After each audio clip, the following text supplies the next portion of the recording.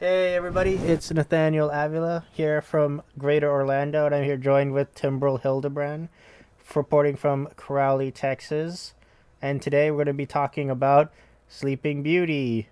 Huzzah! So, what is your initial thoughts of Sleeping Beauty? I think it's a good movie. It's a very visually stunning movie, and it's fun in kind of a whimsical fairy tale way. So I enjoy it. Yeah, let's get some background about it, and it's kind of a long background.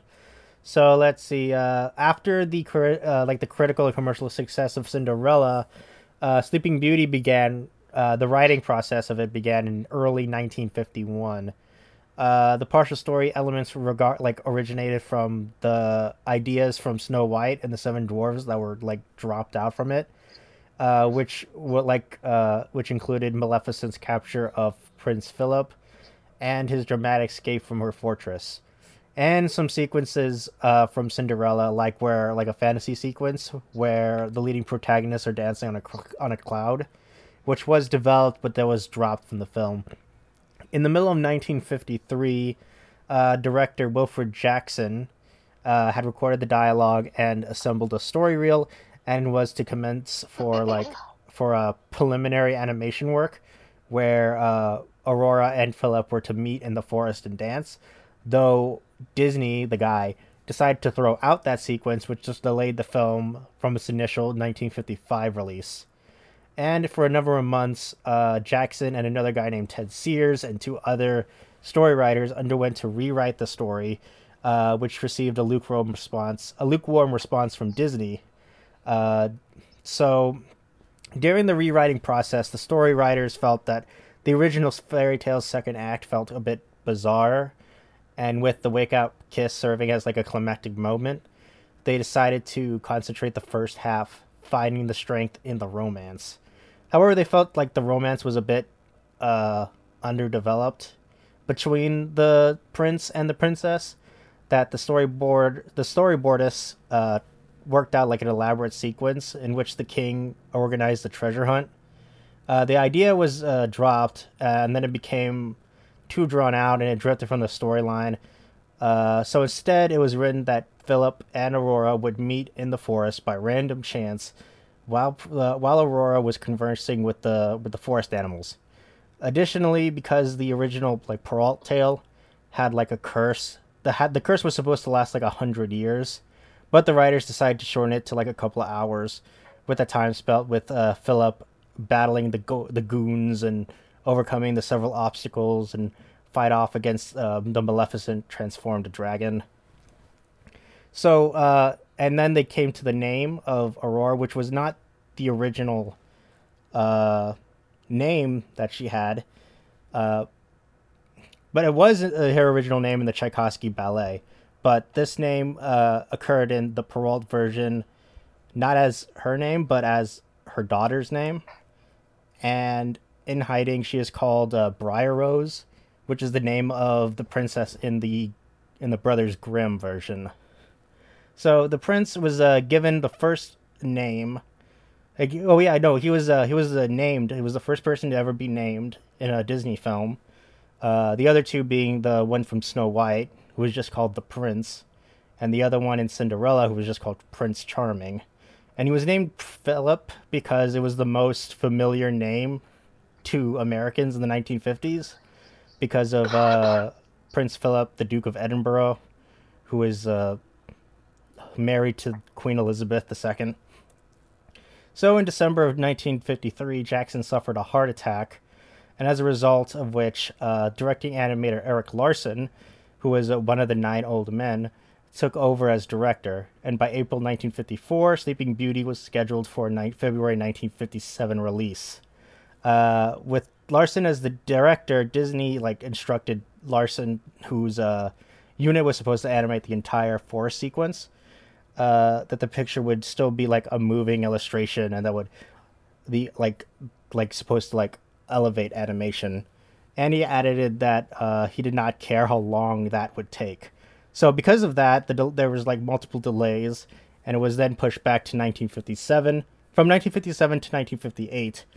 And another member of the Nine Old Men, Milt Kahl, would blame Disney for these numerous delays because he wouldn't have story meetings and he wouldn't get the darn thing moving. So, well, he didn't say darn, it had said the harder word.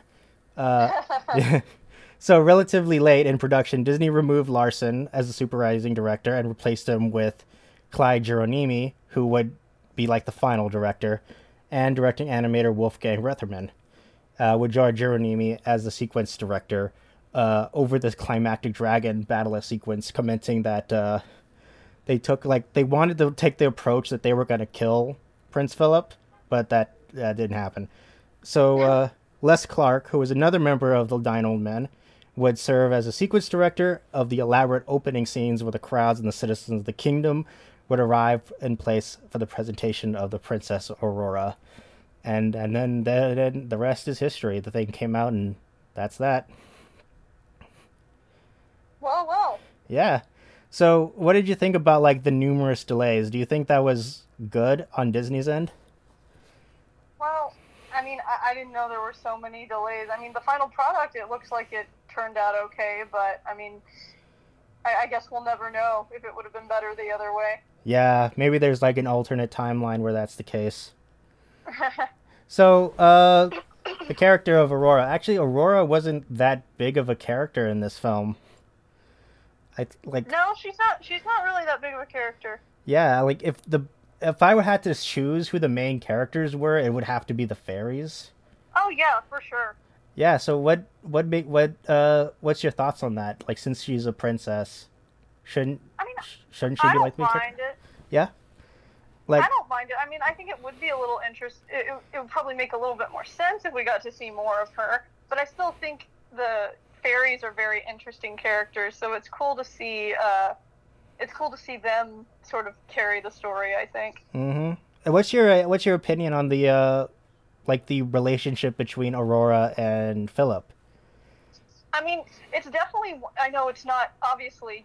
We have a fairy tale here, so it's not going to be super developed. But in comparison to I guess the Disney princess predecessors, it was definitely developed more. So you got a little bit more time to like the two of them, I guess. Yeah, like especially the major thing that's supposed to like connect them is that sequence in the forest where they're singing "Once Upon a Dream." Mm-hmm. Yeah, and then that's it, because they're like, "Hey, we just met. Now we're in love." Yeah, but I mean that's pretty much the same for like all rom-coms, even the non-fairy tale type. That's true. And it's kind of funny how they like met each other even though they were destined to be betrothed. Yeah, that's pretty funny. Yeah, and then they were like, I'm going to marry this girl I just met. And they're like, no, you got to marry Prince Aurora. And then us as the audience were like, hey, that is Princess Aurora. Ha ha ha ha. So, yeah. So then we got like the main villain, which is Maleficent. What did we think of her? Oh, I think she's a great villain. She's dynamic. She's interesting. I just think she's a fun villain, because it's interesting. You get to see, there aren't always, actually, Disney sort of does do a bunch of female villains, but she's by far one of the more interesting ones, just because she's so powerful and so unapologetically evil. I think that makes her fun. Yeah, I think Maleficent literally means evil in etymology. So, and what about like the sequence where she turns into a dragon? I thought that was like the coolest thing ever. Oh yeah, for sure.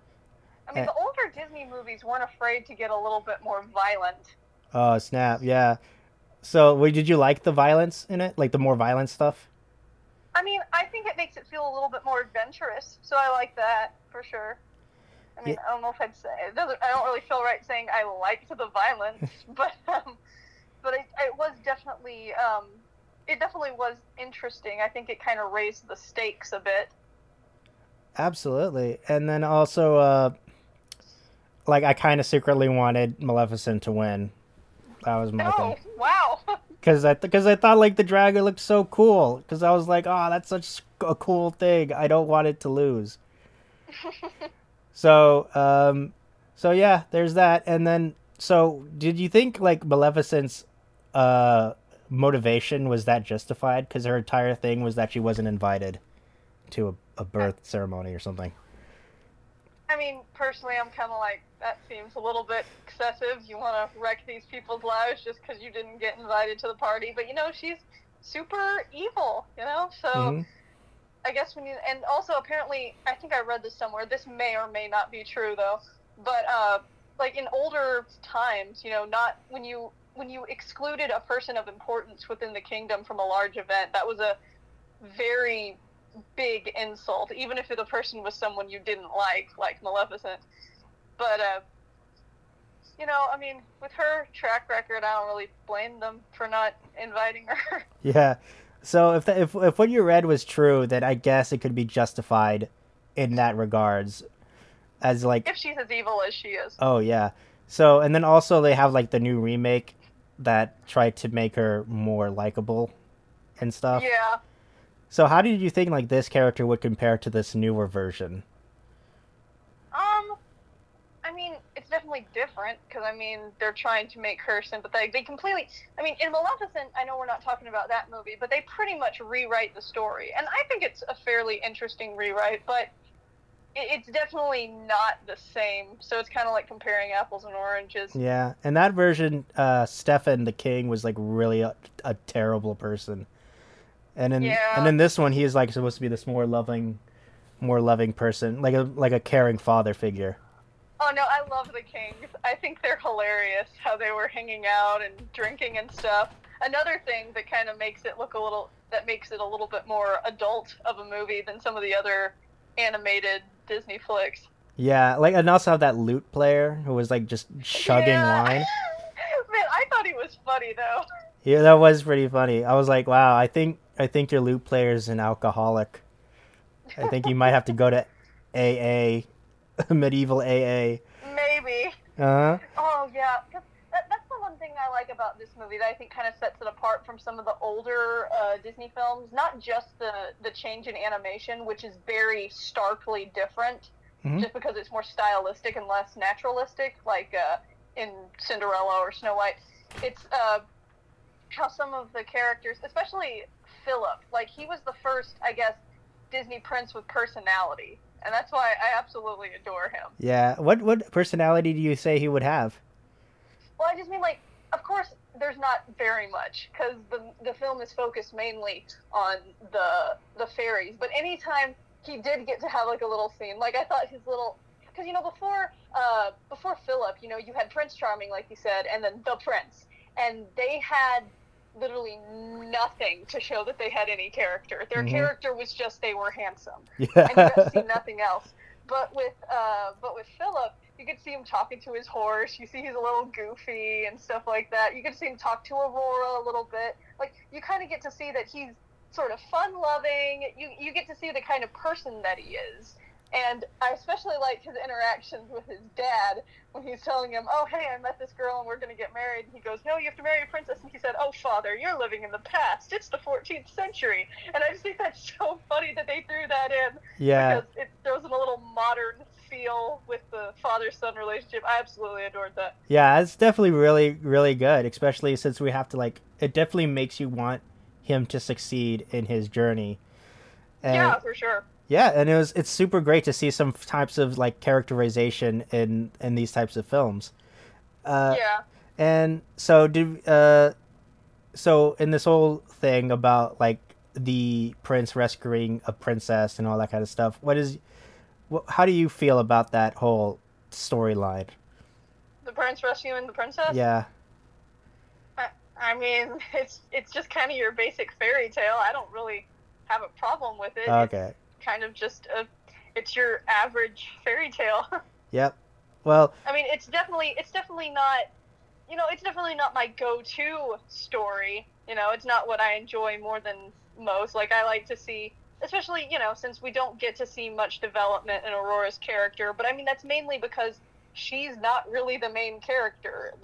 She's more of a plot point than a character. And if you think of her more like that, I think it doesn't bother me as much that it's all about her being sort of like a damsel in distress, because she's not so much of a main character as she's kind of representing just sort of the innocent, more or less. So it makes sense that she'd be naive and, make foolish decisions and stuff like that. And, it's just kind of your you know, tale as old as time sort of thing, you know, Absolutely. prince and princess sort of thing. Yeah, and plus we do have strong female characters in this film, like the Oh, for fairies. sure.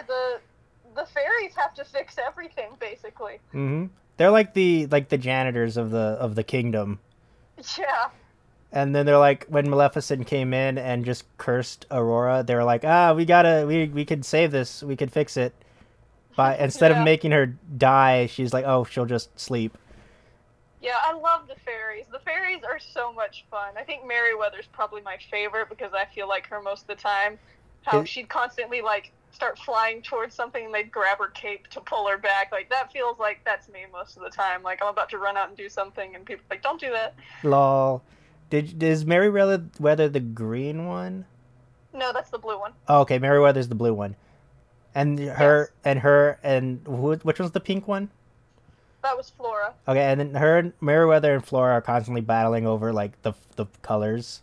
Yeah, that's pretty funny. Yeah, and then plus she always wants to like, Merryweather's the one who wants to use magic to get out of like situations, or like to like solve tasks, and what was her name? Fauna. Fauna. Fauna wants to be like, hey, we could do this ourselves, and that's a really good contrast in character. And then so yeah, then we got like those types of characters which definitely propel the story along, and we can definitely relate to them. Like you said, you definitely relate to Merryweather. Yeah, for sure. Yeah, and then like those types of things, and then also they're trying to like, we can tell that they definitely do care for Aurora when they're trying to like throw like this surprise like birthday party for her, and I think that was pretty nice, and then all that kind of things, and then we also have like the characterizations of Maleficent in the film, who could also be construed as like, has portrayed as like another strong female character, even though she's the villain, but she's definitely the most like dynamic of all the characters and definitely the most memorable. I would say that she is definitely like the most memorable villain in this entire era of Disney films. Would you agree? Yeah, because she's pretty cool. Oh yeah, I used to like. I remember when I was really young back in 1999. I went to Disney World, and I got this Maleficent dragon stuffed animal type thing, and I think I still have it. I don't know if I still have it. It might be back at my parents' place, but that was like the coolest thing, and I loved that stuffed animal, and it was awesome. That's so cute. Yeah. So I got to go find it. Maybe I could take a picture of it, and then I'll post it on there. And That'd be fun. yeah, so yeah, these like these types of films that definitely like impact us, and it definitely helped me like with my creative juices and everything, because ever since then, like I thought like that's when I like started like getting inspired to make my own stories and everything. Really, Sleeping Beauty. Yeah, Sleeping Beauty, that was a good movie. Like I watched it when I was, a good movie. yeah, I watched it when I was really young, but it was mostly the dragon because I thought the dragon was cool. That sounds about right. Yeah, so I would just like make stories about like dragons and stuff, and that's when it came. That's how it like my creativity flow, like Neat. yeah. So any like final thoughts you have about the film? I mean, not really. It's a good movie. I think it's worth watching, if nothing else, just for the visual aspect of it, because the animation is it kind of changed in Disney in this movie, and you see that kind of alteration in the movies that followed. And it's a fun movie. It's a fun little fairy tale, and it's adventurous. So check it out. Yeah, you might have to cover like smaller kids' eyes a little bit. Yeah, I definitely wouldn't recommend it for younger children. Yeah, especially with like the goons are kind of creepy looking in some scenes. Maleficent is creepy. What was that? Maleficent's creepy. Oh, She's Maleficent. scary. She is really scary. And sure. And you said like the animation, like kind of the style kind of like changed in this film. Well,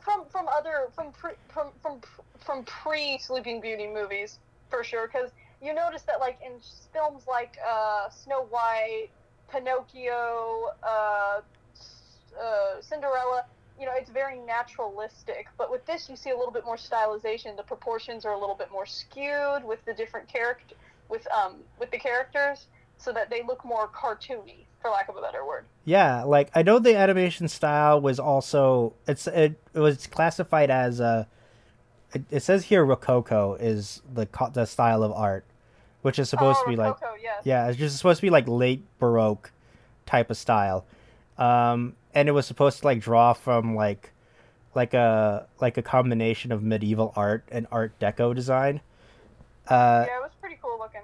Yeah, and then they kind of like tried to make it more like cartoonish. Which do you think that kind of like stuck to it later on? Like that's what they stuck with? Oh yeah, because I mean, in the princess, at least I'm thinking more of like the princess movies that followed, kind of like, and I know this is much later, but even in films like Aladdin, Little Mermaid, Beauty and the Beast, you can see that similar kind of style, just in that the body proportions aren't quite as naturalistic. The girls have, or the characters have big eyes or bigger heads that aren't necessarily proportionate to their necks, and the girls have really kind of like triangular shaped torsos so that their waists are really small, stuff like that. I think the style, yeah, it definitely didn't stay the same, but it certainly stuck to a certain extent. Yeah, and I think it definitely like improved for the better, because I think it's definitely much like it's pleasing to watch and it's pleasing to look at. Yeah, definitely. Yeah, so that's Sleeping Beauty. Would you definitely recommend this film? Oh yeah, for sure. Yeah, I would definitely recommend it. Like probably watch it with your older kids, like maybe Yeah. like 6 or 7 and up. Like Yeah. what would you rate this film? I'd say I'd give it 8 out of 10 stars. 8 out of 10 stars. I think that's what I'll give it to. 8 out of 10. Check it out. It is a classic, and it's classic for a reason. And it's really, Yeah, for sure. yeah, it's really fun. It's a really fun watch. And that is it. All right. All right. Bye. Bye.